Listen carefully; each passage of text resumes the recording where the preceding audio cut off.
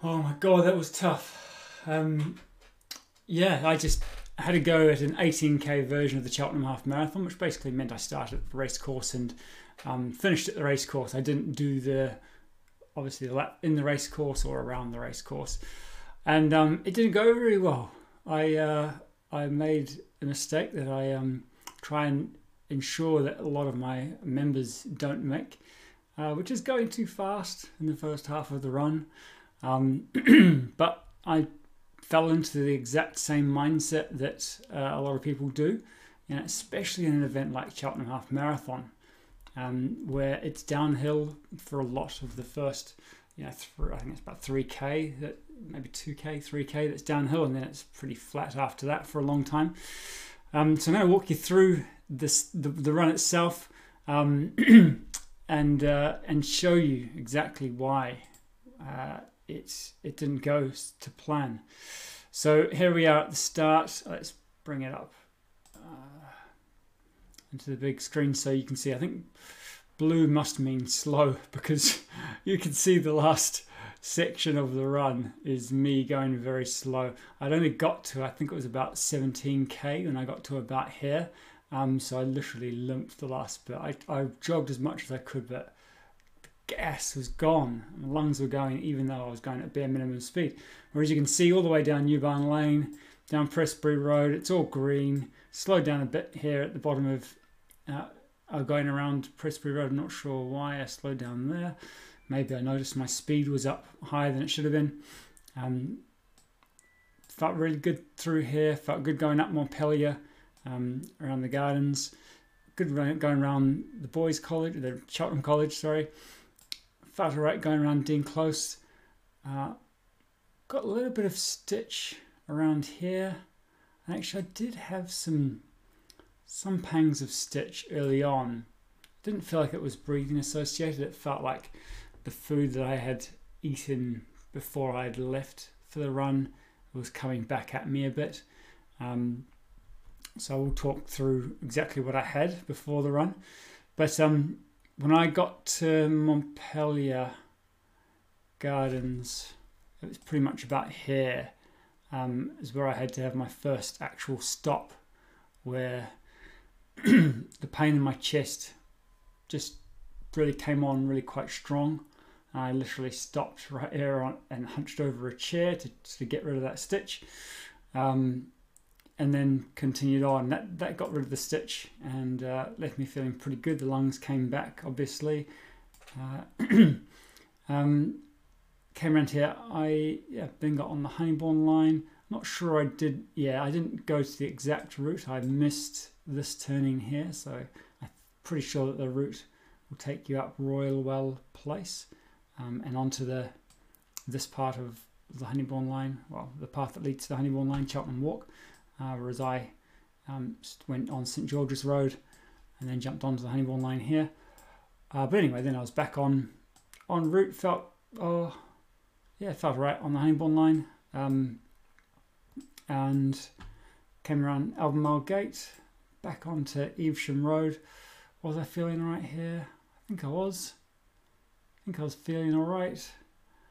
And then you can see, heading up Albert Road, it really started to get tough, and then I came on to past the pump rooms, and things were feeling pretty uncomfortable. Got to the top of Albert Road here, and just got hit. It was a subtle pain, in my glute, really top of the hamstring, which I know from a lot of members over the years. If you get an injury in your upper hamstring, it can last for months and months and be a real problem going forward. So that was my next stop. I just thought, hold on, let's just reset, get the lungs to come back to normal, and hopefully get this hamstring or glute feeling better.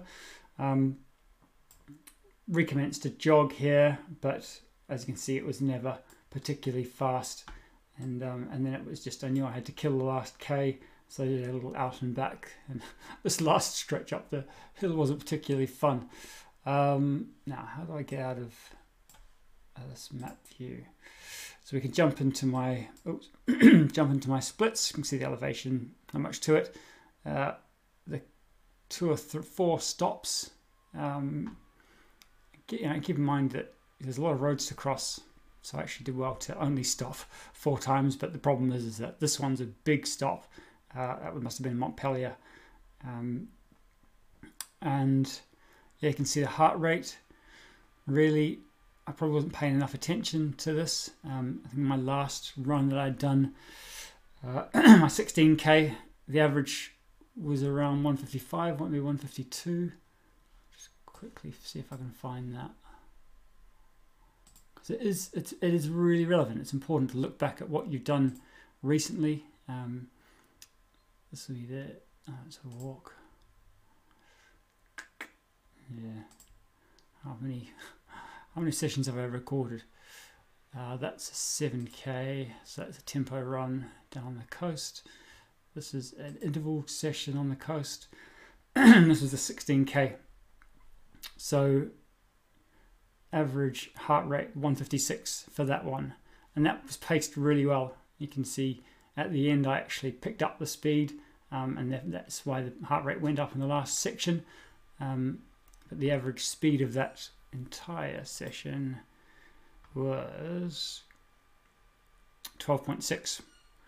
And I think if we look back at it, we'll find that that was my average today. It was 12.6.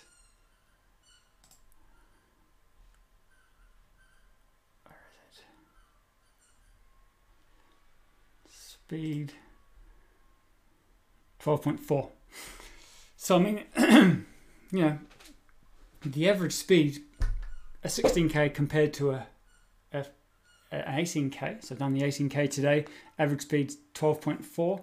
That's not a bad drop off in speed, considering it's 2 kilometers further. I might have, if I had been clever, more smart about things, I would have said, well, I haven't eaten great before this run. You know, I haven't eaten at what should have been around 10 o'clock, a decent, you know, almost brunch, since I'd had breakfast around 7. I should have had a decent brunch at 10, and then went for the run at soon after 12, so it's probably about 12:15. And it was 12:30 that I actually got started. So yeah, I had basically chucked down a kid's pack of crisps before I ran out the door, which was first mistake. So yeah, I've had my shower, and I just remembered that I didn't just have a bag of crisps before I went out the door. It was 11:30 when I looked up from my computer and thought, oh flip, I haven't eaten anything. I've got to get down and set some walkers and runners off for 12 o'clock at the race course. I better eat something. So the first thing I found was a bag of crisps. I was like, that's not enough. So I made a quick sandwich, which was some chicken and hummus, basically. And yeah, rammed down that sandwich with a drink. And that was me with my belly full, but probably too full, and certainly much too late to be eating that sort of food so close to a run.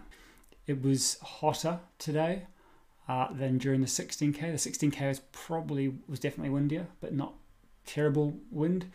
But the point is that I should have looked at this session beforehand, looked at the 16k beforehand, seen that the average speed was 12.545. Sorry, it was 12.6, and either made a goal to try and hit 12.5, 12.6 as an average for the 18 as an ambitious goal, or else intentionally aimed for 12.5, slower, because it's 2 kilometers farther than that 16k, and paced myself accordingly. But no, what did I do instead? Laps. Unfortunately, we don't have speeds here, but you can see in terms of how I've paced myself, it's just all wrong. 4 minutes 30 pace for the first K. It's 4:34. There's a 4:25 there, a 4:27, and this is probably when things started to go downhill, when I got up to the 5:24, I think was probably the Montpellier moment, where I just stooped over a bench and regained my my breath. And I think I also, again, made another mistake. After that long run, I thought, oh, feeling good now. Let's pick up the pace again, and did a fast K to try and get that average speed. I think it had dropped down to 12.6 or something from 13 kilometers an hour. It was pretty much 13 kilometers an hour the whole, for the first 10K. But then, it started to get on top of me, and you can see that these splits just get worse and worse. And by the end, I'm running at 10 kilometers an hour, even slower. By that that was only 3 seconds. Yeah, running at 10 kilometers an hour towards the end. So sustaining 13 kilometers an hour for the first 10K, and then just gradually slowing, which is a massive positive split and completely the opposite to what I preach. So I've been absolutely humbled, but I'm also I'm trying to take the lesson here and pass it on, because we can say it was my food, it was maybe the temperature, but actually I just think that this course, starting up on, up at the race course, it's very misleading. The first half, the first 10K is mostly downhill or flat, and it's really misleading. It can leave you feeling really good in the first half, but in the second half it just gets harder. And it's not just because there's more uphill in the second half, or because, and obviously the race course makes it even worse once you get into the race course, but it's just the fact that your body is burning through energy, that whole way. And this was the first 18K run I've done of this build up to this half marathon, so my body hadn't stored 18K worth of distance at 13 kilometers an hour. I should never have expected it to be able to achieve that. That was ridiculous of me. And I've just fallen into the same trap that so many people do every year when they do Cheltenham's half marathon and other half marathons as well, obviously. It's just thinking that somehow magic exists, and that I'm better today than I was last week. But was I really going to be, 0.4, 0.5 kilometers an hour faster on a course which is 2 kilometers further and actually hillier than what I did down on the coast?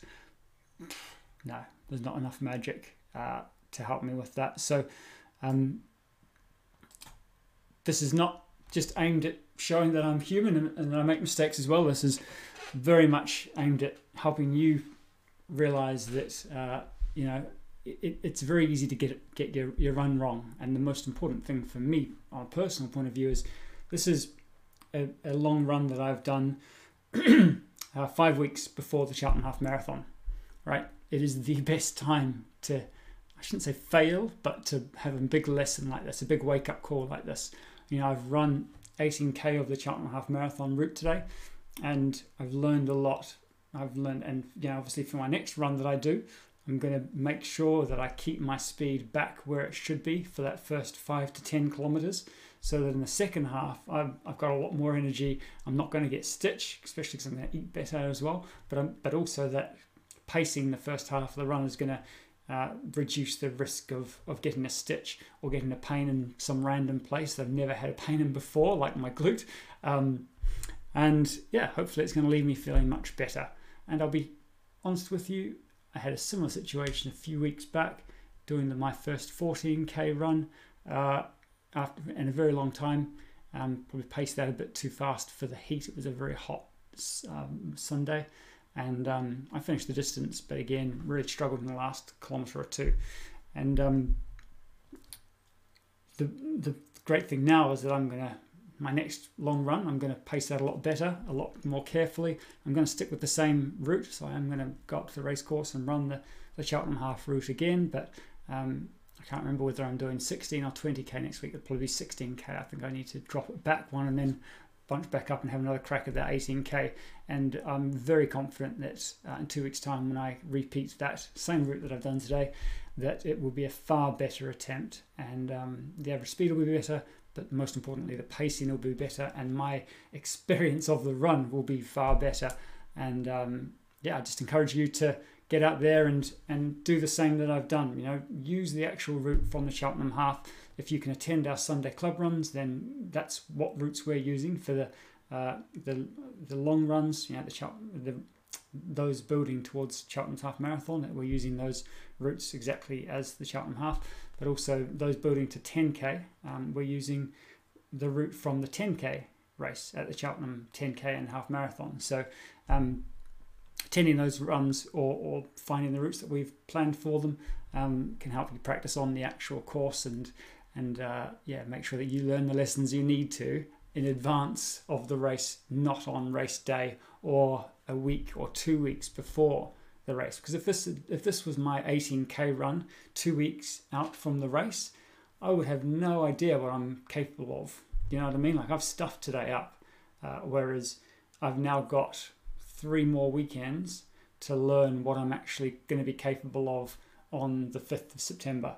Okay, and that's today has been a success from that point of view. I've learned an important lesson, and I'm going to make sure that I don't make the same mistakes again. And that's going to mean that on race day, I'm going to have a much better picture of what my average speed should be on race day. And I'm going to know not to get carried away and think that magic exists on that day. So I hope this helps. Let me know what you think, and make sure you apply this lesson to your own training.